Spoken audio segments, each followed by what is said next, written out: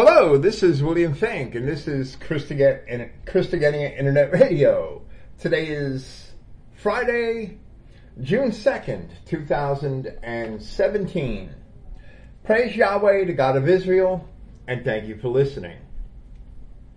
Melissa and I are on the first stop in our planned summer travel this year, staying the night in Lake City, Florida, only 3 hours from home, to attend the state chapter of the League of the South's annual conference in the morning.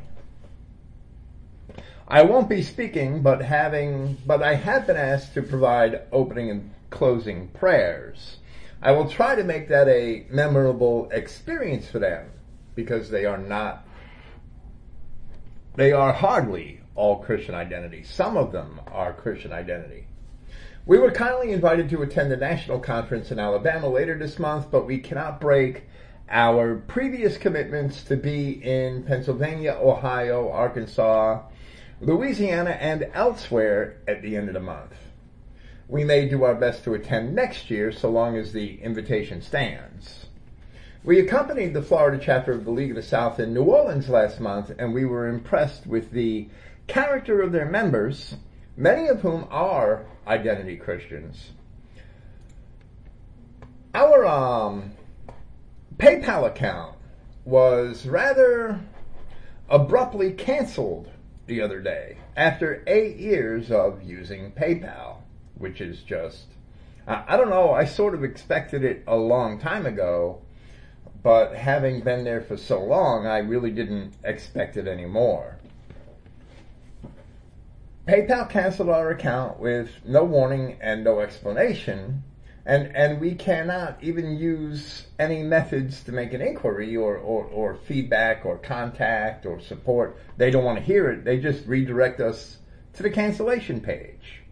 If you have supported our work in the past, or plan or would like to support it in the future, please see the contact page at Christogenea. The link is all the way at the very bottom of the page for a mailing address or other ways of providing Christogenea with support. Our work at Christogenea is supported exclusively by free will donations from our readers and listeners, and without funding, we would of course not be able to operate. PayPal, perhaps, if I had to guess, probably provided 20 to 25% of our funding, donations through PayPal. And our expenses each month, just to stay on the internet, are about $1,000 a month, $900 to $1,000 a month, just to maintain our servers, our websites, and all of the related expenses, never mind the work that we put into producing our content. So we sell promotional materials and books and magazines, but they only supplement a small portion of our expenses. And right now we use PayPal to collect our magazine royalties, and we can't even collect those. It's only $11 this month, but it's $11. I don't know. MadCloud doesn't seem to even have another avenue, so I'll probably have to set up a PayPal address perhaps in Melissa's name in the future, and perhaps we could use that, but I won't put another PayPal button on the website. That I won't do. So we're going to work something out. There are other ways to send us support electronically. There's Bitcoin, there's Patreon, which we've linked at the very bottom of the front page of the Christogenea website. We've set up a Patreon account, and a lot of people that produce content on the internet use that. And there's Google Wallet, which works pretty well. So, and Google Wallet takes a much smaller, I don't think they take any money. I've received money through Google Wallet, and Google hasn't even charged a transaction fee, as far as I can remember. I don't think they do. So that's like the best way. PayPal is just a scam. Well, a treacherous Jewish scam at that. I mean, they've canceled a lot of other people's accounts. They've canceled Mike Delaney's accounts at ProThink, Carolyn Yeager's accounts they canceled, claiming she was profiting from the Holocaust. At least she got an answer. I didn't even get an answer. I don't even know how I could get an answer from them. I don't know if it's worth the time to try to get an answer from them. And it probably isn't. And that they've canceled the PayPal accounts of other people like them. So it's happened often in the past. I guess it just took them a while to catch up to me. That's all I could say. Tomorrow night, we will be at this League of the South conference all day tomorrow, and I'm not sure if we will have opportunities for social interaction with some of these people. I would like to use them, of course, for the purpose of witnessing our Christian identity message, and if we do, we're going to we're not going to turn them down. So I don't know how late we will be tomorrow night, but we have our servers scripted, I hope. I mean, you never know that this stuff works, right? But I've done it before. We have our servers scripted tomorrow night to play 4 parts in a series from Arthur Lee, a new series titled Quest for Destiny, and that should really be interesting. And I pray that not only did I write the scripts correctly so that the programs play correctly, but I pray that the people who listen to our usual podcasts enjoy that as well. I am certain that you will. Now we are going to present part 5 of Clifton Emmaheiser's series of special notices to all who deny Two-Seedline. And I've been prefacing these with little beats of my own, and I'm going to continue to do that. After part 4 of my presentation in the series, I saw some of the buzz in social media, and various crybabies are complaining that I, quote-unquote, attacked Eli James or Joseph November. That's funny because I was only responding to claims that Eli himself had made that I never addressed his silly crumbs paper, as he had bragged that I could never refute it. He really is arrogant. He packages deceit and labels it as irrefutable simply because for 6 years I ignored it, not thinking it to be worth my attention. So after 6 years I get tired of his lies. I take this opportunity and I point out a few serious problems with Eli's paper. But not once did the crybabies, who are now whining about that, offer to discuss any of the issues. It's the issues that are important here. Rather, they attack me for, quote-unquote, attacking Eli, even when I was able to post screenshots of Eli's vain boasting that I have not refuted his paper. A paper for which my entire ministry stands as a refutation. All my work refutes that subterfuge, that trash that he's trying to promote within Christian identity. So am I really attacking Eli, or am I just answering his boast that I never refuted his stupid crumbs paper? This is the grade school mentality of my adversaries, and it represents why they will never amount to anything. In fact, the fools who are complaining the loudest have been supposed Aryan Nations members and identity Christians for 20 or so years, and they have not a single worthwhile accomplishment of their own. They cannot discuss the issues with me because they will be put to shame. They are a disgrace to Richard Butler's legacy. And it's only certain Aryan Nations members who are doing this. Many Aryan Nations members are actually friendly to me and agree with my cause in many respects. While British Israel, or BI, was wrong about a lot of things, even that did not really stand for bastard identity. Likewise, CI does not stand for compromise identity. The whole Eli James crowd is insanely stupid. They prove their stupidity by complaining about what I am saying in these podcasts because it proves that they listen to me and they still do not agree. Why do they listen to me at all? Evidently, because they do not have an original thought of their own. Here I will prove how stupid they are once again. First, Eli James, as a central portion of this crumbs paper, his central premise in the paper, Eli James has taken Genesis chapter 12 verses 1 through 3 entirely out of context, and he applies it to non-Adamic races. There, in Genesis chapter 12 verse 3, it says in part, it is said to Abraham by Yahweh, "And I will bless them that bless thee, and curse him that curses thee. And in thee shall all the families of the earth be blessed." Now, Eli himself will tell you that the word earth in Genesis chapters 6 through 9 refers only to the land of Noah and the land of the race of Adam, and not to the entire planet. Of course, the same word translated as earth in these passages in the King James Version was indeed translated as land on 1,000 other occasions in the King James Version. So Eli declares in his crumbs paper, in part, and I quote, Genesis 12, 1 to 3 declares that the non-white races will be blessed by Abraham's descendants.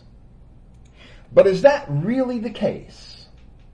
Eli then jumps through linguistic hoops to somehow prove that the word families in Genesis chapter 12 verse 3 refers to every other species of animal on a planet, and therefore to non-white races of people as well as animals. However, when we go back one chapter to Genesis chapter 11, we see the account of the Tower of Babel and the distribution of the Adamic race when Yahweh God had separated the people. It says, "Behold, the people is one, and they have all one language.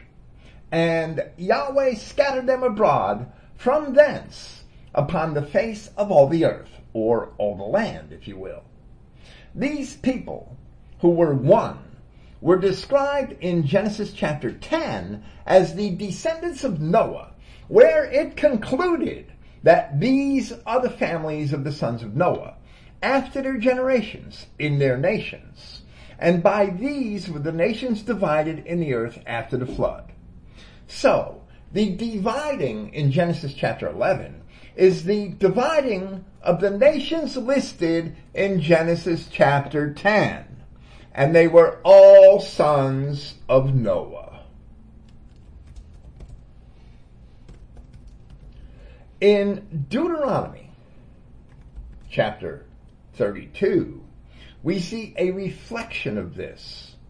We see it reflecting back to what had happened, or what was described in Genesis chapters 10 and 11. And it says, "When the Most High divided to the nations their inheritance, when he separated the sons of Adam," so we see that the nations that he divided are the sons of Adam, "he set the bounds of the people according to the number of the children of Israel." Where it says in Genesis chapter 10 verse 32, "These are the families of the sons of Noah after their generations, in their nations, and by these were the nations divided in the earth after the flood." They are the families being referred to where it says in Genesis chapter 12, "And in thee," meaning Abraham, "shall all the families of the earth be blessed." None of this has anything to do with niggers. None of this has anything to do with Chinamen. None of this has anything to do with the other races or with animals. This is why I have asserted that there are so many basic premises wrong with Eli James's crumb paper that it is not much more trouble to address than the paper it's written on. It's not worth the paper it's written on.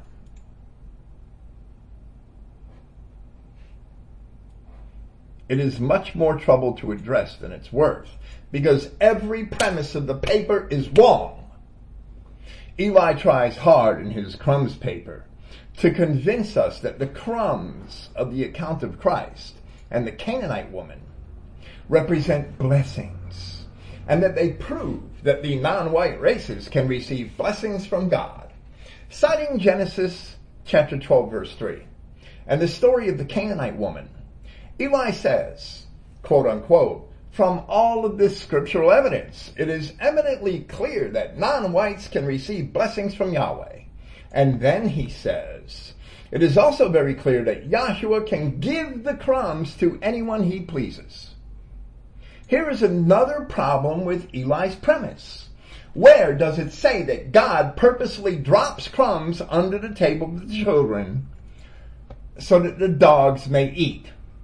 Where does it say that God purposely drops crumbs under the table of the children so that the dogs may eat? Where? Here is the passage from Matthew chapter 15. "But he," meaning Christ, "answered and said to the woman, 'It is not meet to take the children's bread and cast it to the dogs.' And she said, 'Truth, Lord, yet the dogs eat of the crumbs which fall from their master's table.' Then Jesus answered and said unto her, O woman, great is thy faith," or "great is thy belief. "Be it unto thee even as thou wilt." And her daughter was made whole from that very hour. Where she says, "The dogs eat of the crumbs from their master's table," the woman only makes a general observation about dogs.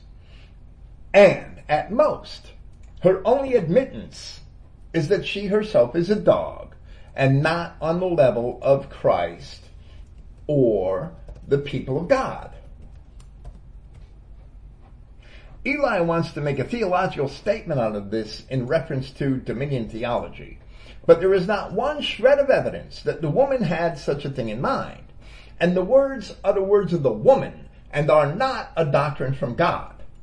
Eli has a penchant for making doctrines out of the words of men, the king of Assyria in the book of Jonah being another example.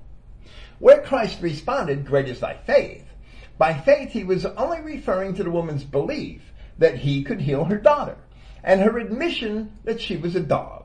It does not make her a Christian.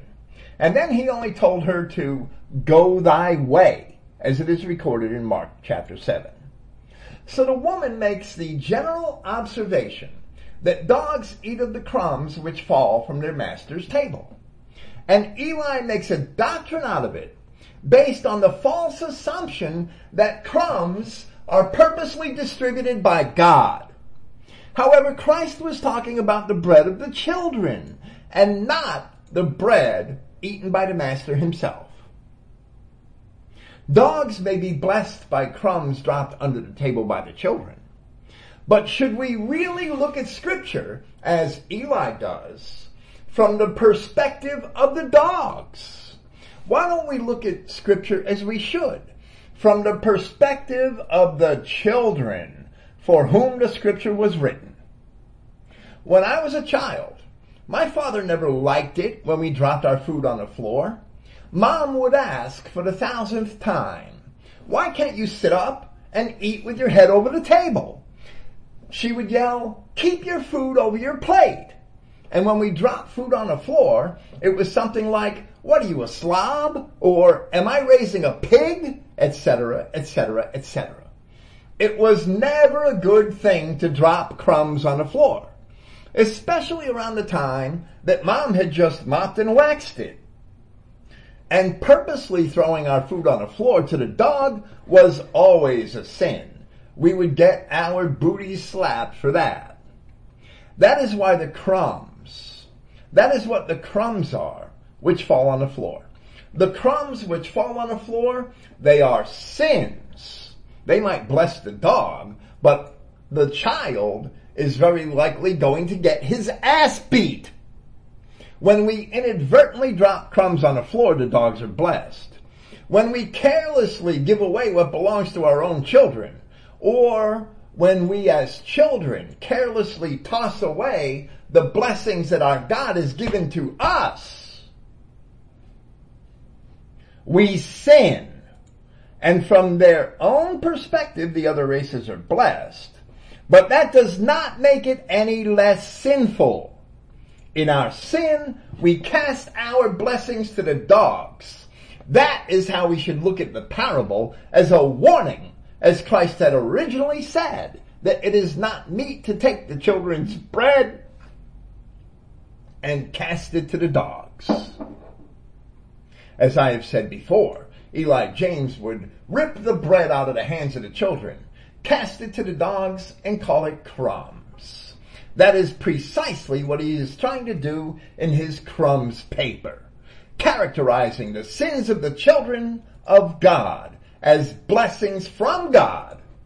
He is taking the perspective of the dogs and creating false doctrine for the children.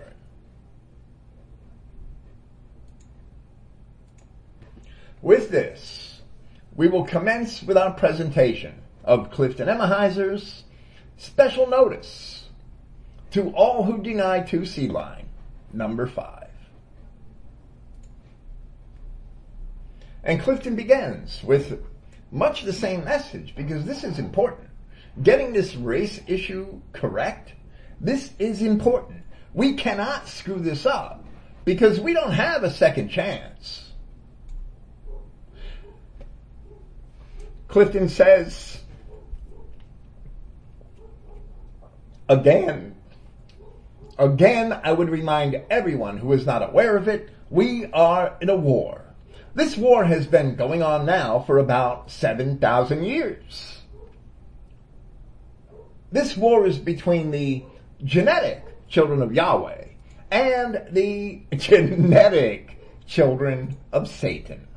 This war is between the white children of Adam and Eve and the offspring of Satan through Cain, whom we now know today as Jews. Yes, the Jews are the literal progeny of Satan walking about today in shoe leather. The Jews of today and the scribes and Pharisees of Messiah's time should not be confused with the true tribe of Judah. John Lightfoot understood this when he wrote in his commentary on the New Testament from the Talmud and Hebraica, volume 3, page 334, in reference to John 8:37, chapter 8, verse 37. And before I continue, I have to address one line in Clifton's paper where he said the offspring of Satan through Cain, whom we now know today as Jews.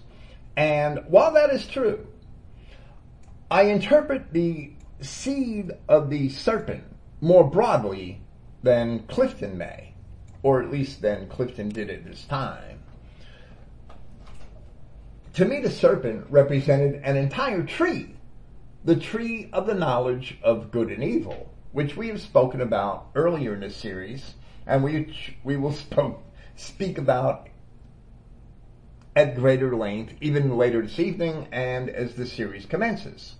This tree of the knowledge of good and evil, the serpent being one member, ostensibly, of this race of fallen angels, who, we are told in the apocryphal literature, such as the writings of Enoch found among the Dead Sea Scrolls, went out and corrupted themselves as well as the creation of God. To me, the entire tree of the knowledge of good and evil is the seed of the serpent. I believe that Cain also is of the seed of the serpent, but that it is much greater already than simply Cain. So, to me, the story is even more complex than simply including the descendants of Cain, even though it is true, without doubt, that the Jews and the Arabs have all in part descended from Cain. That's without doubt. That is traceable in the scripture through the Kenites and the Rephaim to the Canaanites and into the Edomites as well as the Ishmaelites and into the Jews and many of the Arabs today. And if the Arabs of today aren't descended from Ishmael, they're certainly descended from other branches of the Canaanites, besides those which had mingled with Ishmael. So Clifton, quoting John Lightfoot, the great 17th century Hebraist. John Lightfoot was actually an expert at Hebrew and Aramaic for his time, without having been under the tutelage of Jews. Ostensibly, when John Lightfoot grew up and studied, there were no admitted Jews in England. There may have been Marano Jews in England, and I'm certain that there were. There were Marano Jews posing as Christians so that they could stay in London and conduct their mercantile business. But there were no open Jews in England when John Lightfoot was studying in English universities, and therefore he learned Hebrew and Aramaic without any open assistance or open learning from Jews. And that's pretty much a circumstance of the history in which he grew up. So Clifton, quoting John Lightfoot on John chapter 8 verse 37, from this whole period it is manifest that the whole tendency of our Savior's discourse is to show the Jews that they are the seed of that serpent that was to bruise the heel of the Messiah. Or else what could that mean? Verse 44, ye are of your father the devil, but this, ye are the seed of the serpent. Let's now take a look at John chapter 8 verse 38. While we do, and these are Clifton's words, while we do, let's remember that in verse 41 the Jews were being very defensive of the implication of being born of fornication. Being born of fornication implies being born of an impure racial union. Defining Strong's number 4202, which I believe is pornes, or fornication.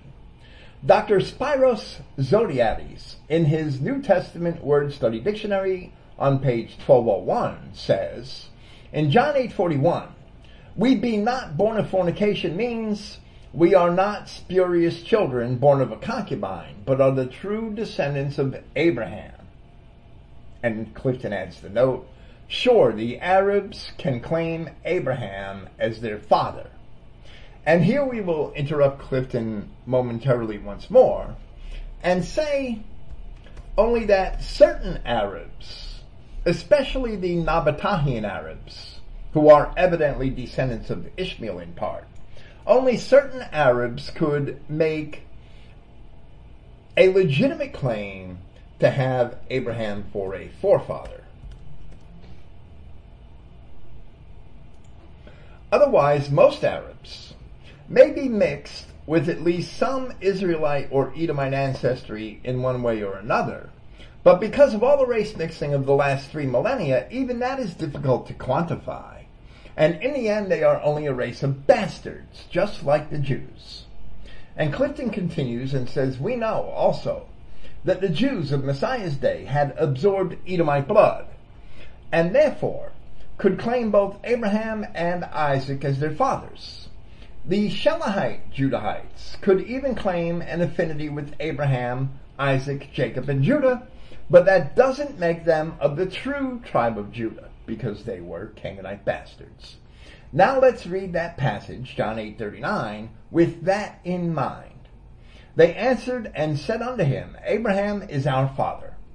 Joshua said unto them, if you were Abraham's children, you would do the works of Abraham. And Clifton says, verse 39 really clears up the whole matter. The Holy Bible New Century Version puts it very nicely, in other words, speaking of their translation, in verse 39. They answered, our father is Abraham. Jesus said, if you were really Abraham's children, you would do the things Abraham did. And Clifton says that a commentary on the Holy Bible edited by the Reverend J.R. Dumelow on page 789 remarks on John 8:37 in this manner. Their desire to kill Christ, the promised seed of Abraham, proved that they were not children of Abraham, but of Satan. And actually, we would say that many nations were the promised seed of Abraham. And that was fulfilled long before the time of Christ. Clifton continues, the Adam Clark commentary on the Bible, abridged by Ralph Earl, agrees with Dr. Lightfoot on John 8:37, as quoted here above. My word has no place in you, or this doctrine of mine has no place in you, quoting Adam Clark's commentary. You hear the truths of God, but you do not heed them. The word of life has no influence over you. And how can it, when you seek to kill me because I proclaim this truth to you? From what is here said, it is manifest, says Dr. Lightfoot. In other words, Adam Clark is quoting John Lightfoot, that the whole tendency of our Savior's discourse is to show the Jews that they are the seed of the serpent, which was to bruise the heel of the Messiah. Or else what could that mean in verse 844? You are of your father the devil, i.e., or in other words, you are the seed of the serpent. And Clifton says, maybe at this point, it would be well to consider Lightfoot's history. For this we shall go to his commentary on the New Testament from the Talmud and Hebraica in Volume 1 in the introduction. Lightfoot was one of the many earnest Christian scholars of his time, master of St. Catherine Hall in Cambridge. He possessed the classical learning of those days. He was at home in Latin and Greek, and he was a master not only of classical Hebrew, but also of Mishnaic Hebrew, the Hebrew of the Mishnah, and the Aramaic of the Talmud. We are reminded of his elder contemporary, Lancelot Andrewes, one of the translators of the King James Version of the Bible, who composed prayers for himself in Hebrew. And supposedly, Lightfoot gained this learning in Hebrew and Aramaic before the Jews were admitted to England, before synagogues were allowed, or yeshivas, or Jewish schools of learning, were allowed to exist in England. That didn't happen until, I believe, the 1650s, in the time of Cromwell. And Lightfoot was born in the early 1700s, in the early 17th century, in the early 1600s.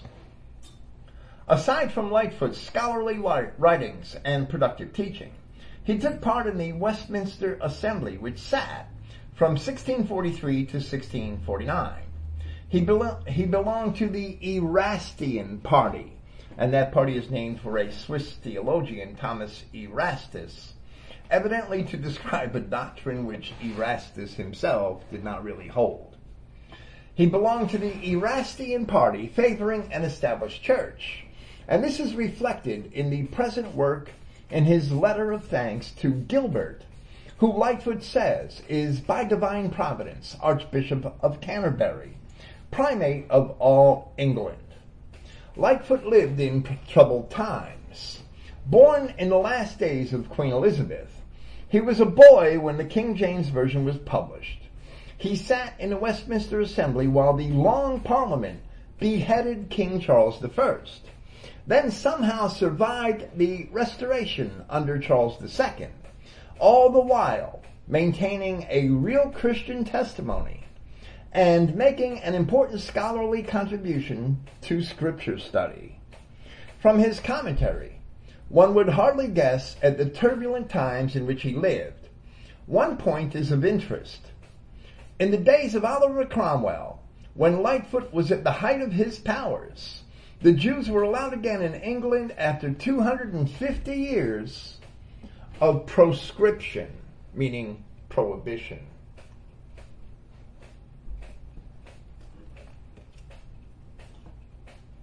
While Lightfoot was a Puritan and learned in Hebrew and Aramaic without any notable assistance from the Jews, he was a scholar wrapped up in many of the theological debates of the time. But it was not likely that he had much to do with the resettlement of Jews in England. For the most part, that was a political matter ultimately settled by Cromwell, while it was not really ever settled at all. Finally, the English from Cromwell's times simply stopped enforcing the laws proscribing Jews, but the matter was never settled. Clifton continues, and he says, from Lightfoot's comments on John 8:37, we can plainly see he understood the Jews were the seed of the serpent of Genesis 3:15. This is the same position as taken by the teachers of Two-Seedline.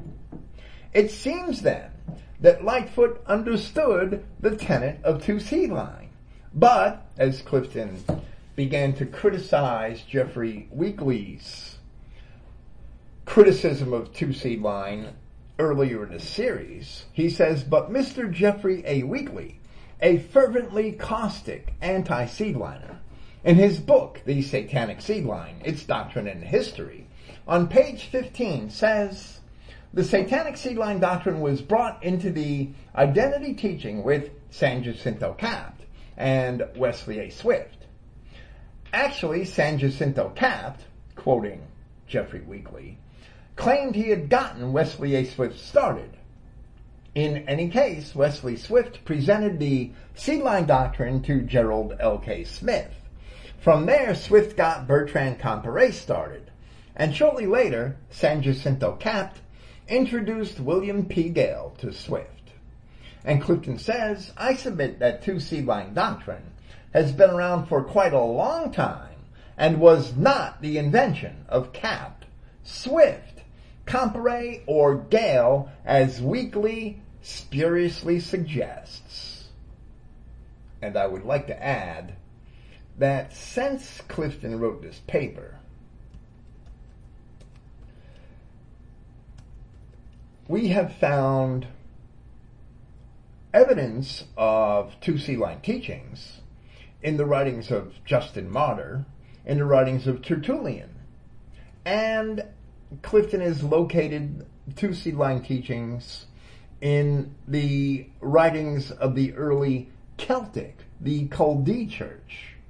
So, put those together with John Lightfoot, and while Two-Seedline has certainly been a persecuted doctrine, it has been around. Well, it's been around since Genesis 3:15, but it is not new. It did not start with Swift or with Capt or with any modern writer. And some of the anti-seedliners are simply ignorant. They don't want to know it.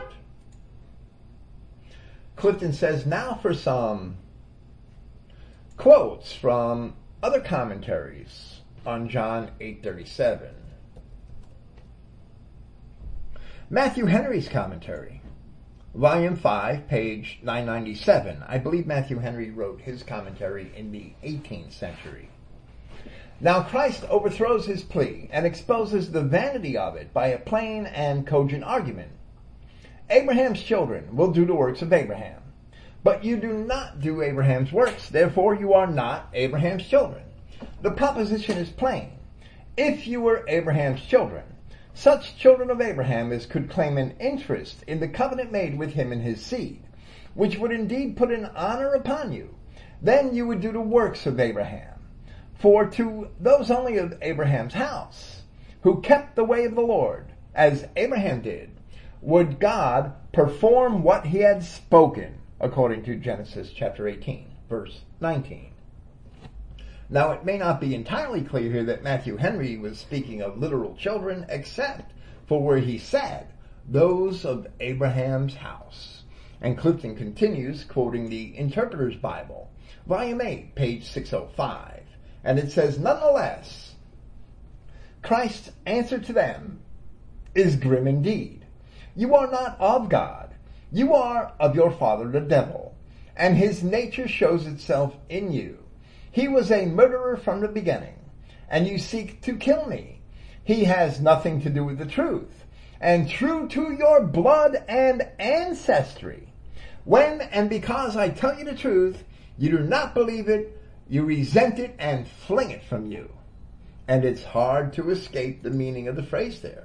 True to your blood and ancestry. The words of the writers of the Interpreter's Bible. In relation to the Jews being of their father the devil. Again, back to Clifton, he quotes the Peake's commentary on the Bible on page 855. The Jews have described themselves as descendants of Abraham. This leads to a second point. If they were truly Abraham's children, they would resemble their father. But in seeking to kill an innocent man whose only crime is to speak the truth, they are unlike Abraham as could be. Jesus, or Yahshua, is the Son of God and declares the truth he receives from God. But who can their father be? The charge is repelled with a sneer. They, the Jews, are the children of God. Jesus, it is implied by the Jews, was born of fornication. This slander was current later. Probably it was used in anti-Christian propaganda in John's time and perhaps earlier. But they, the Jews, are not God's children. If they were, they would love his son. No, their father is the devil. That is why they seek to kill and prefer falsehood to truth. And perhaps the authors of these Bible commentaries could not describe exactly how these Jews were not the children of Abraham. But they clearly knew that these Jews were not the children of Abraham. However, today these so-called two-seedliners certainly can. We certainly can describe exactly how the Jews are children of the devil. Just as Christ described in Luke chapter 11, that they are of the line of Cain. The Kenites mixed with the Canaanites, and the Canaanites and the Rephaim, and the Canaanites were mixed with the Edomites, and the Edomites infiltrated and took over Judea in the time of Herod. That is how really simple, and that is how entirely scriptural, and that is how demonstrably historical Two-Seedline is. All you have to do is admit that the scripture is true. Clifton continues under the subtitle of Weekly's Weak Points. And he says in chapter 2 of Jeffrey A. Weekly's booklet, The Satanic Seedline, Its Doctrine and History, he puts together a composition on words found in Genesis 3:6, 3:13, and 4:1. These words are tree, food, desired, took, fruit, eat, beguiled, and knew. It will be necessary here to give this chapter a critical review. For some, the conclusions in his research are sadly faulty. Actually, Weekly proves Two-Seedline in many ways rather than disproving it. And you will see what I mean as we go along. Probably not this evening. At this time, we will consider the word tree in his presentation. Eventually, it is hoped that we will cover this entire chapter.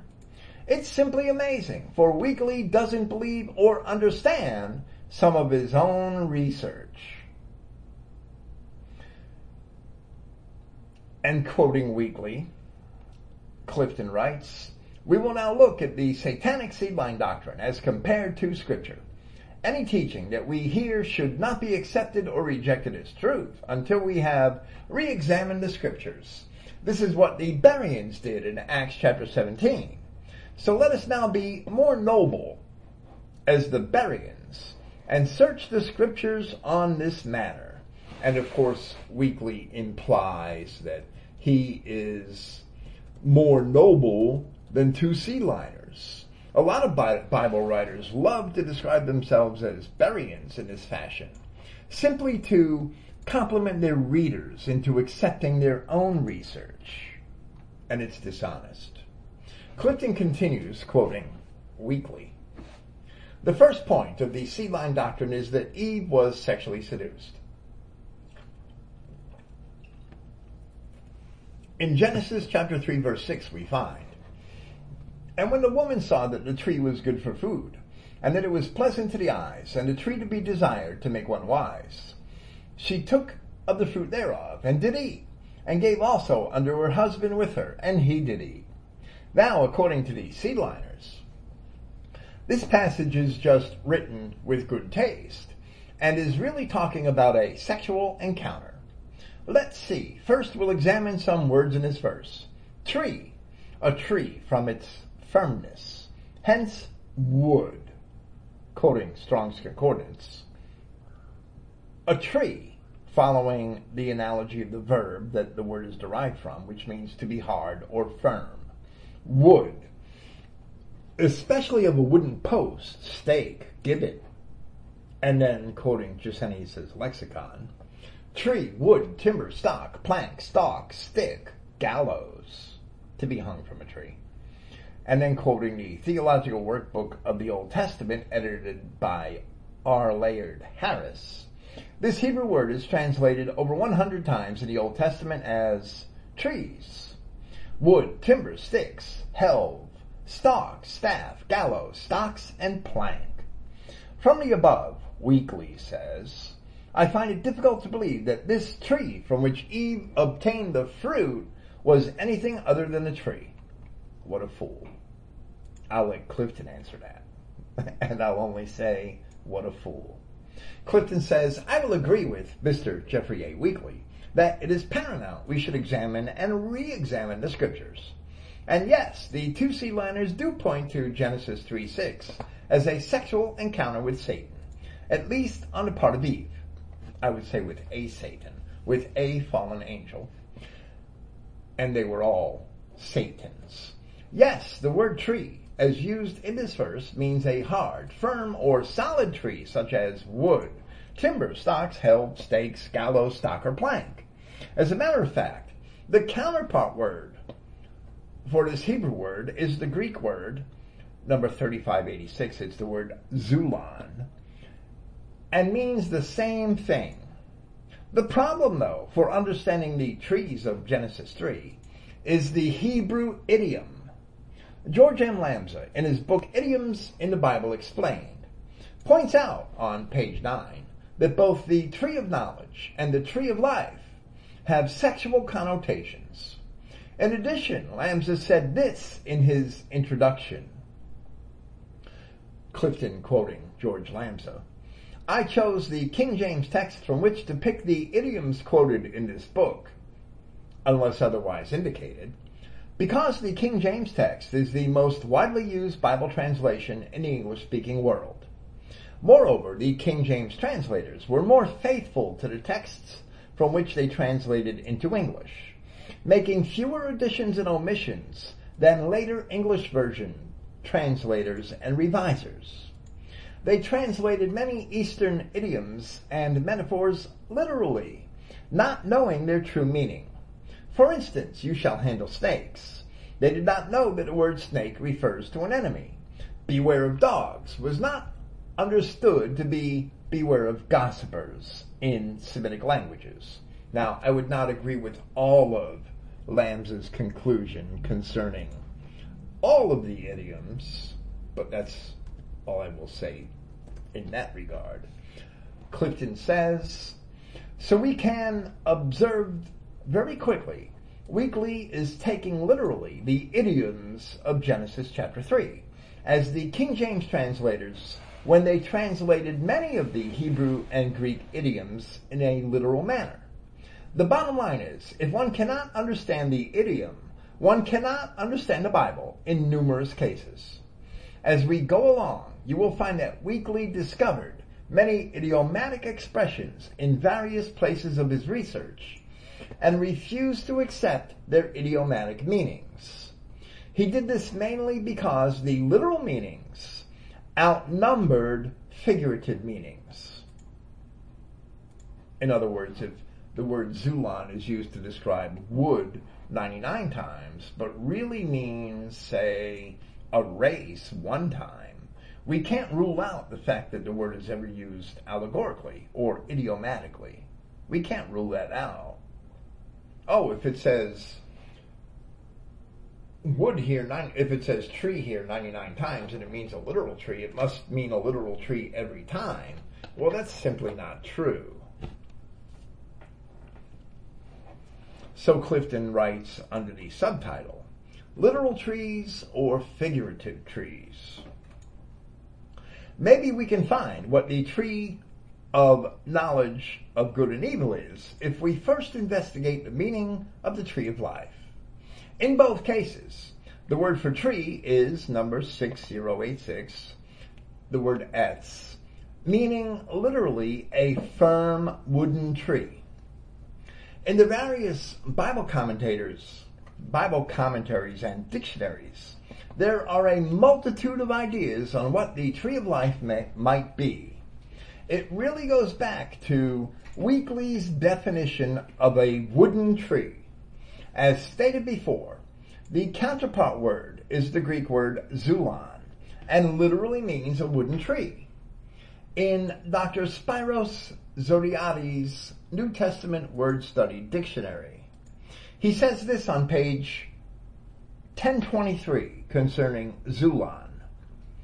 In Revelation chapter 22, verses 2 and 14, it is conceivable that the tree of life may be an allusion to the cross and could be rendered wood of life.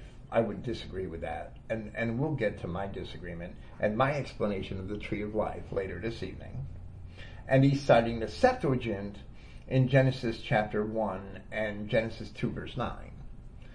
And Clifton says this makes a lot of sense. In other words, the wooden tree represents the wooden cross, whatever kind of device it might have been, on which our Messiah wrought redemption. And how else do we eat of the tree of life but by the partaking of communion? Inasmuch as a few Bible scholars understood it this way, now let's consider some of their comments. And quoting the Nelson's Illustrated Bible Study, Clifton says, under the topic Tree of Life, Adam and Eve's inability to eat from this tree, and I will disagree with that shortly, Adam and Eve's inability to eat from this tree after their sin showed that they failed to gain immortality or eternal life. Because of their sin, they were subject to death and dying. This condition lasted until the coming of Jesus Christ, the second Adam, who offers eternal life to all who believe in him. And Clifton qualifies some of that language with notes appropriately. We will further describe the tree of life later on, or at least augment Clifton's description. But here, Nelson's explanation is based on a false premise. Nowhere in Scripture does it say that Adam and Eve could not eat from the tree of life. It only warns them at the end of Genesis chapter 3 that they were going to have to grasp onto the tree of life and eat if they were to live forever. That's all it says. Returning to Clifton, Matthew Henry almost identifies the tree of life correctly, and J.R. Dumelow almost nails the implications, which we will discuss after Clifton's quotations. Matthew Poole, quoting Matthew Poole's Commentary on the Holy Bible, volume 3, page 1008, that they may have right to the tree of life, to Christ, called before the tree of life, in Revelation chapter 22, verse 2, by virtue of the promise. For no works of ours will give us a right to purchase to it, and may enter in through the gates into the city. And he's quoting from Revelation chapter 22. Clifton quoting from a commentary on the Holy Bible edited by the Reverend J.R. Dumelo on page 10. The fruit of his perfect obedience, and have a right to the tree of life, as in Adam all die, even so in Christ shall all be made alive. And that's why I say that Dumelo almost nails the implications, because he quoted from Paul of Tarsus, as in Adam all die, even though in Christ shall all be made alive, from 1 Corinthians chapter 15. Matthew Poole almost describes the tree of life correctly, where he relates it to Christ, citing Revelation chapter 22, verse 2. And I say almost describes it correctly, and I will give my reasons for that shortly. In the meantime, Clifton says, can you now see that Weekly, in refusing to see the Hebrew idiom, is insisting that our Messiah was a wooden tree? Not only was our Savior not a wooden tree, but neither was the tree of the knowledge of good and evil. To follow up on the theme of the tree of life, let's quote some different passages where it is mentioned. And quoting from Two-Esdras, which is the apocalyptic book of Esdras, Two-Esdras chapter 8. It's in the King James Apocrypha.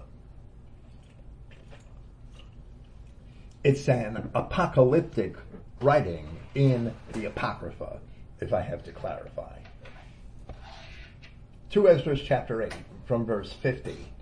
For many great miseries shall be done to them, meaning Israel, that in a later time shall dwell in the world, because they have walked in great pride.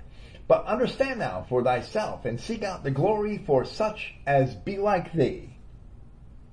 For unto you paradise is opened, the tree of life is planted, the time to come is prepared, plenteousness is made ready, a city is built, and rest is allowed. Yeah, perfect goodness and wisdom.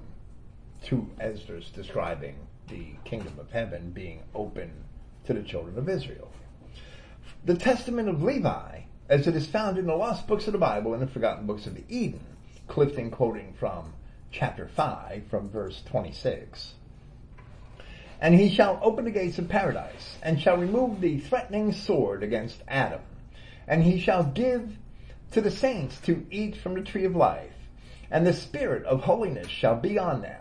And Beliar shall be bound by him, and he shall give power to his children to tread upon the evil spirits. And the Lord Yahweh shall rejoice in his children, and be well pleased in his beloved ones forever. Then shall Abraham and Isaac and Jacob exult, and I will be glad, and all the saints shall clothe themselves with joy.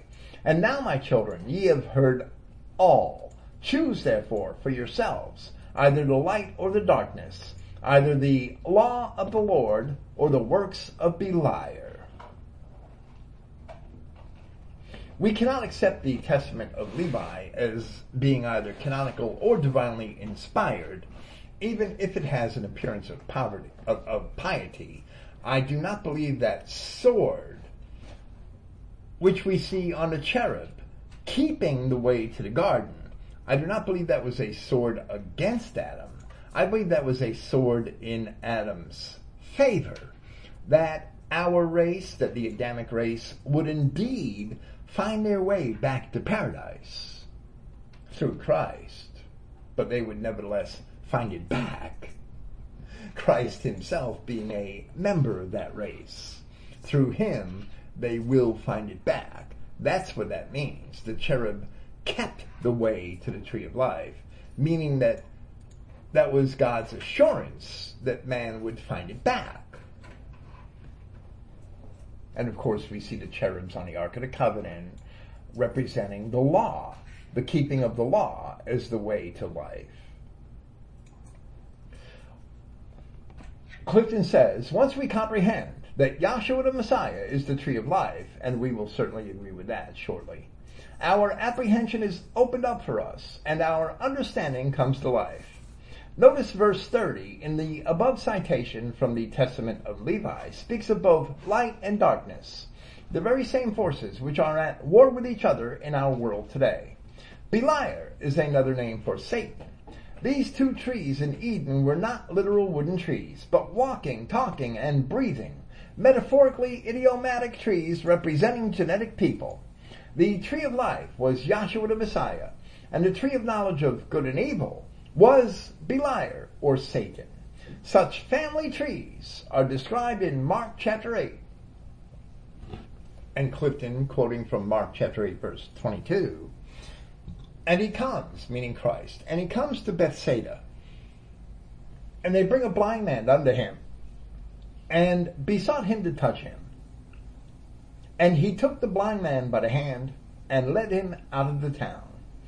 And when he had spit on his eyes, and put his hands upon him, he asked him if he saw anything. And he looked up, and said, I see men as trees, walking.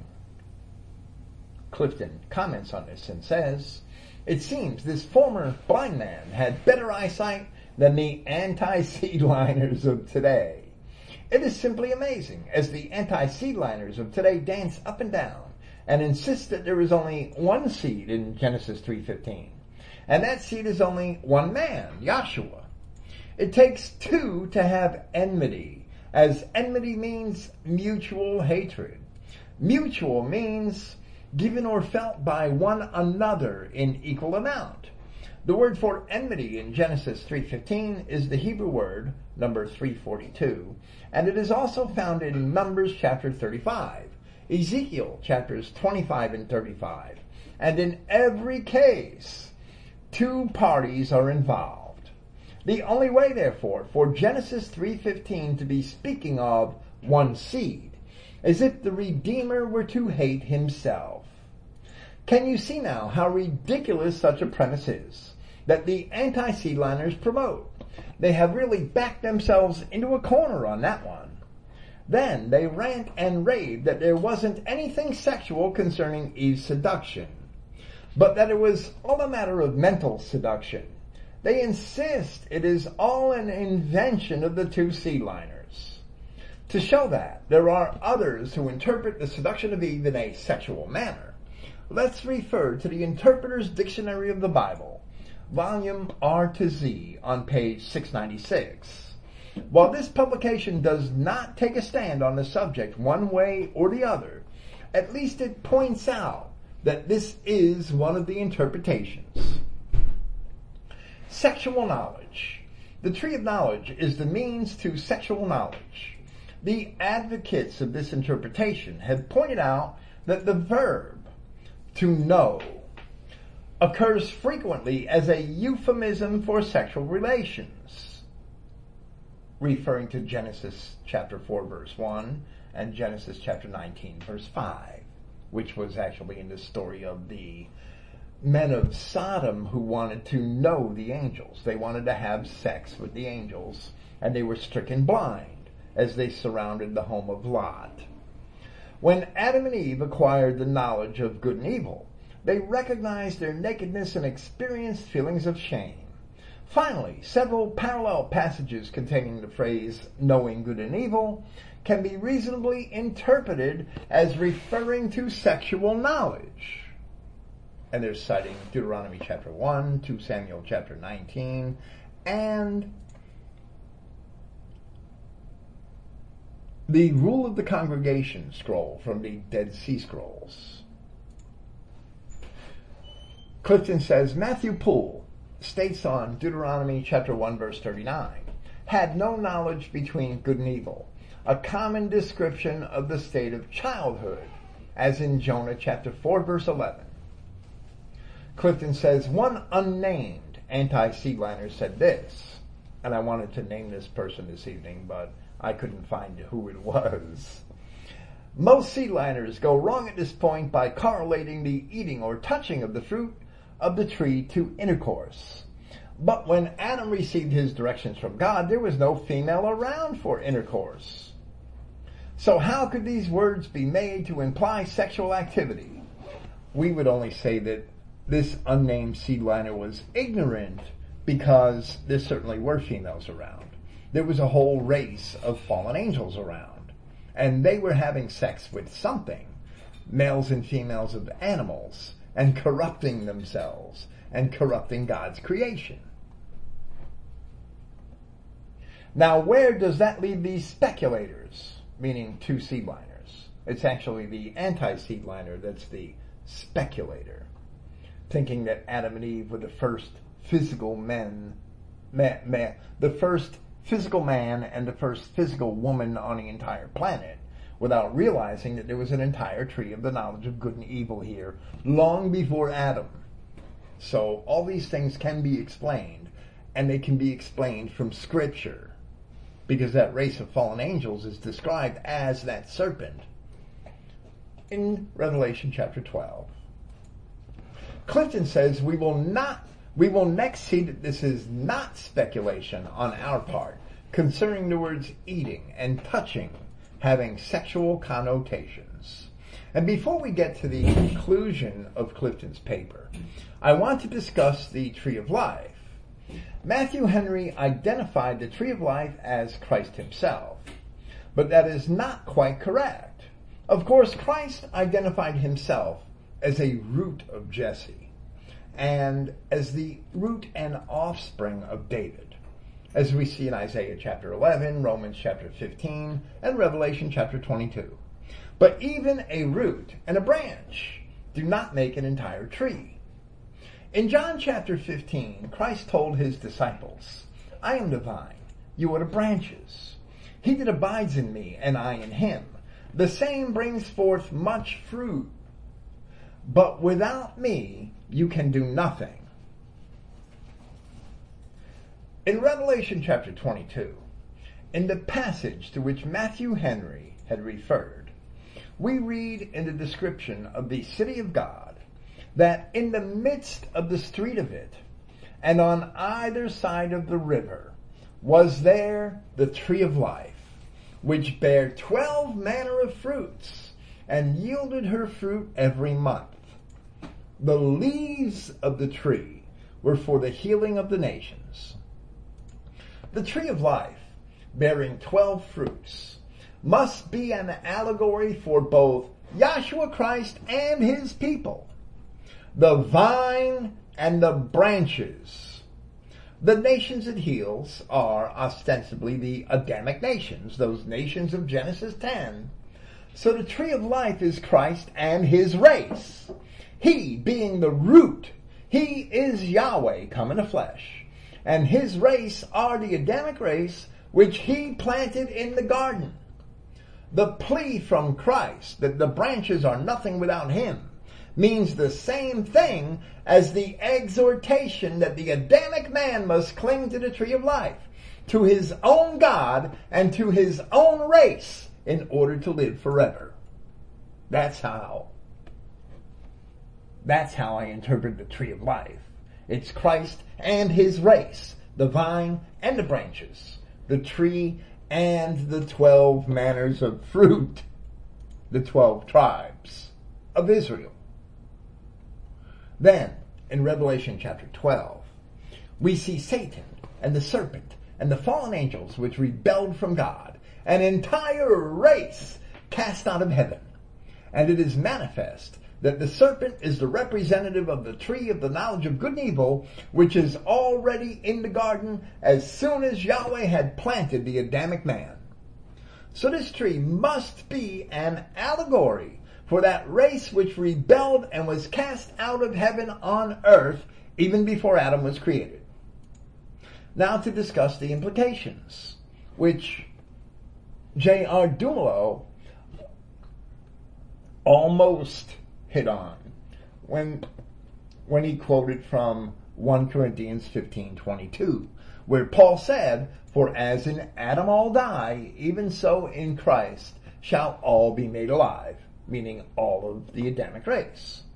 There are plants here, bastard slips, which Yahweh did not plant, and of those Christ said, Every plant which my heavenly Father has not planted shall be rooted up. Where it is clear that plants are an allegory for people or races of people. But as it says in the wisdom of Solomon, through envy of the devil came death into the world. And as the Apostle John wrote in his first epistle, For this purpose the Son of God was manifested, that he might destroy the works of the devil. If the works of the devil are to be destroyed, then the entire corruption of God's creation must be destroyed. And every Adamic man which was ever created must have eternal life, as Paul of Tarsus professed, since, as it also says in the Wisdom of Solomon, that God created man to be immortal and made him to be an image of his own eternity. Aside from all of the carnal concerns in relation to sin and death, this is what the Scripture ultimately teaches. So with that understanding of the tree of life and the tree of the knowledge of good and evil and the fate of every plant which Yahweh did not plant, which is from the tree of the knowledge of good and evil, and the fate of all of those of the tree of life, with that understanding, perhaps we could really understand Scripture. And we will continue where Clifton continues to speak of some of the idioms of Genesis chapter 3. What was it that Eve did eat? And what did Eve touch? And in reference to the word eat, the word akal, Strong's number 398, to eat, and as Clifton says, also to lay, or to lay with somebody having sexual relations. Genesis 3:13, and Yahweh said unto the woman, what is this that thou hast done? And the woman said, the serpent beguiled me, and I did eat. And Clifton, in order to support his definition, that the word can also mean to have a sexual relationship, to lay with someone, quotes Proverbs chapter 30, verse 20, where it says, such is the way of an adulterous woman. She eats and wipes her mouth, which Clifton sees as an idiom for the sexual organ, and says, I have done no wickedness. And then, quoting another passage of Proverbs, chapter 9, verse 17, stolen waters are sweet, and bread eaten. And the word eaten is added there, but it's fully implied by the presence of the word bread. And bread eaten in secret is pleasant. And Clifton cites George Lamsa, where he says that this is an idiom. Making love to another woman in secret appears to be pleasant. And Clifton says, note the word eat of Genesis 3:13 is the same for eateth of Proverbs chapter 30. Or in chapter 9, the word eaten is implied, but it stands nevertheless because of the presence of the word bread. And then Clifton moves on to the word touch, the Hebrew word naga, to touch. And Clifton insists that it also means to have sexual intercourse. And he quotes Genesis 3, verse 3, but the fruit of the tree which is in the midst of the garden, God has said, ye shall not eat of it, neither shall ye touch it, lest ye die. And to show that naga can be an idiom used to represent sexual intercourse, he quotes from Genesis chapter 26, from verses 10 and 11. And to Abimelech said, what is this that thou hast done unto us?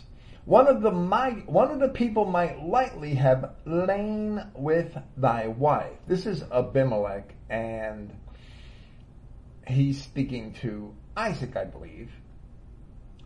I'm sorry, he's speaking to Abraham. Yes, he's speaking to Abraham in Genesis chapter 26, when Abraham had Sarah.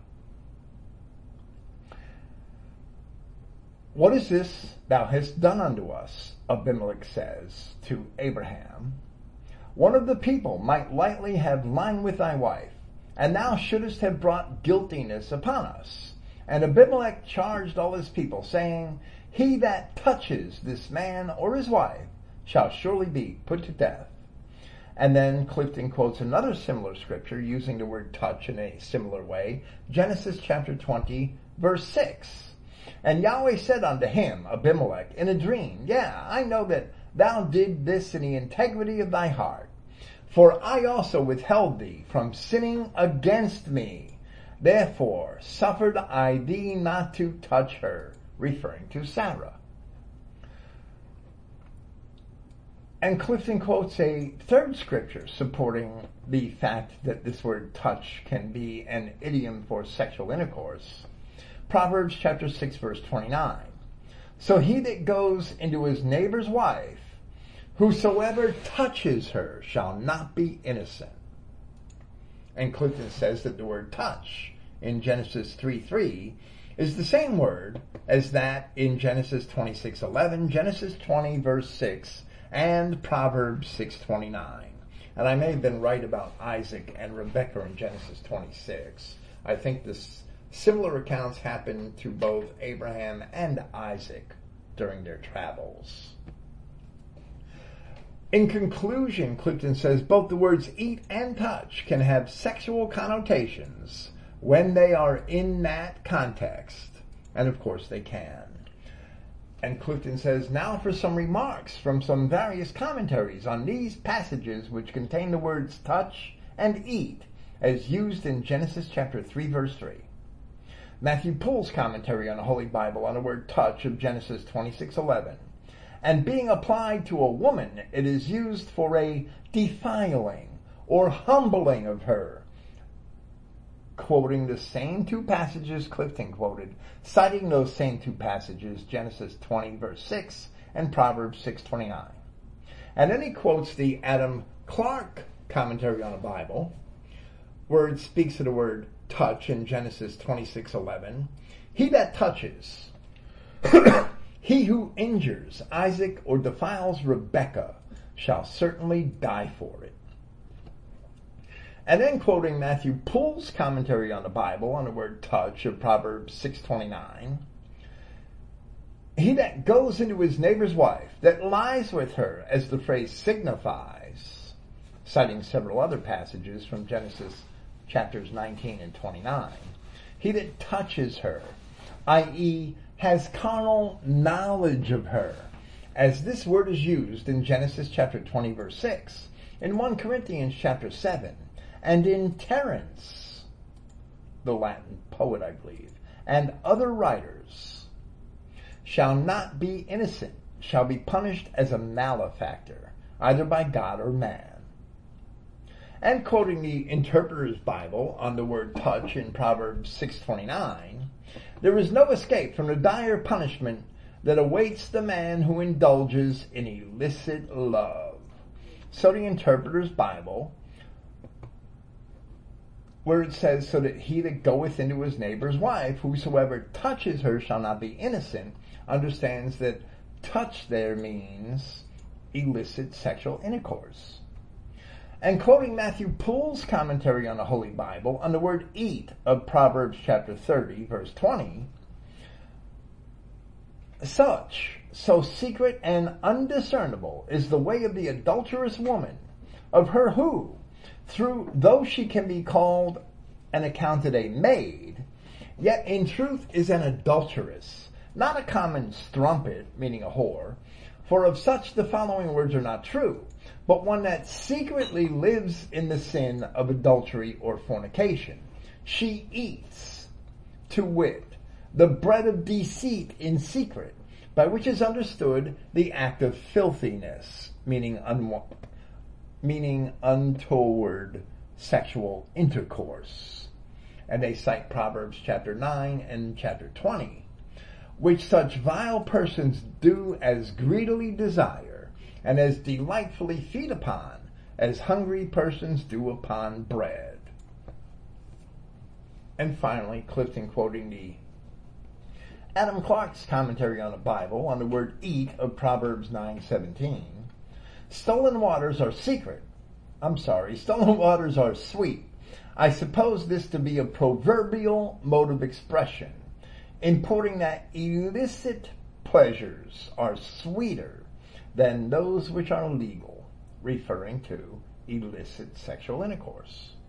Now, in my opinion, a lot of these so-called non-seedliners are well-meaning, but still see the Genesis account on the level of children, never having matured in their views, and usually have an unhealthy and naive altruism towards the non-white races, even imagining for them to be people.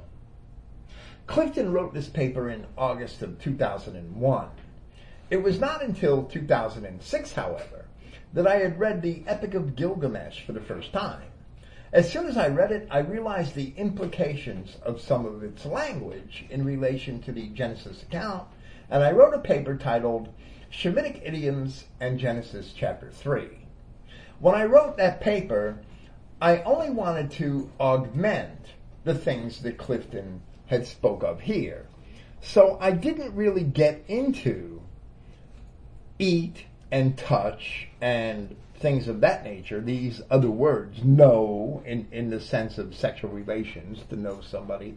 I didn't get into that because I only wanted to augment Clifton's work on the matter, and sooner or later I will probably extend that paper to make an all-encompassing essay on Shemitic idioms in Genesis chapter 3. And it's probably necessary at some point in the near future. I cannot present all of Shemitic idioms and Genesis chapter 3 here. But the ancient poem, the Epic of Gilgamesh, which is believed to have been written not long before the time of Abraham, contain lines such as, "She shall pull off her clothing, laying bare her ripeness," and "He possessed her ripeness, and once he possessed her ripeness, now he had wisdom, broader understanding, and it was said of him that thou art wise, become like a god." And this is all in a story of sexual desire and seduction, very much like the account of Genesis chapter 3. And just as Jeffrey Weekly had denied of Genesis chapter 3, the Epic of Gilgamesh follows along the same lines. It's a story of sexual seduction and illicit sexual intercourse, which was simply written in a nice manner, with idioms, instead of being blunt about the actions. There should be no doubt that the sin of Genesis chapter 3 was fornication, and that fornication caused the fall of Adam and Eve. Clinging to the tree of life is the keeping of the law of Yahweh, which is kind after kind, clinging to one's own race, because the original sin was mingling with a different race, along with the recognition that only Yahweh can save us from death, which is through Yahshua Christ. As he said, "I am the vine, and without me ye can do nothing." That'll conclude our presentation of Clifton Emmeheiser's special notices to all who deny Two-Seedline, Part 5. Tomorrow night, we have Arthur Lee. I pray that I wrote the scripts correctly Tuesday morning. We have Arthur Lee and Quest for Destiny. Thank you for listening. Praise Yahweh, the God of Israel. And good night.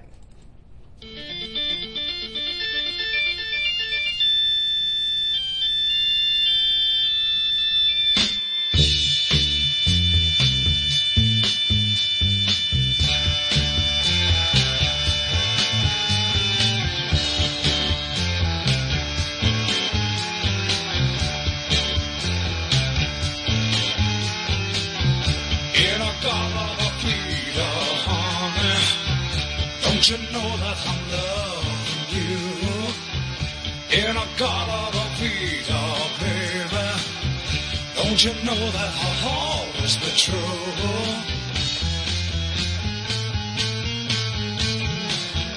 Oh, won't you come with me and take my hand? Oh, won't you come with me and walk this line?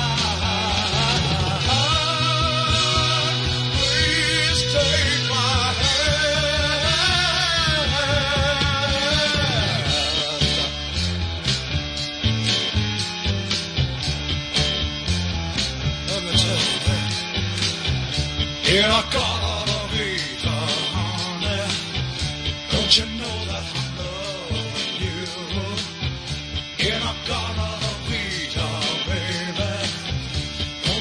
know that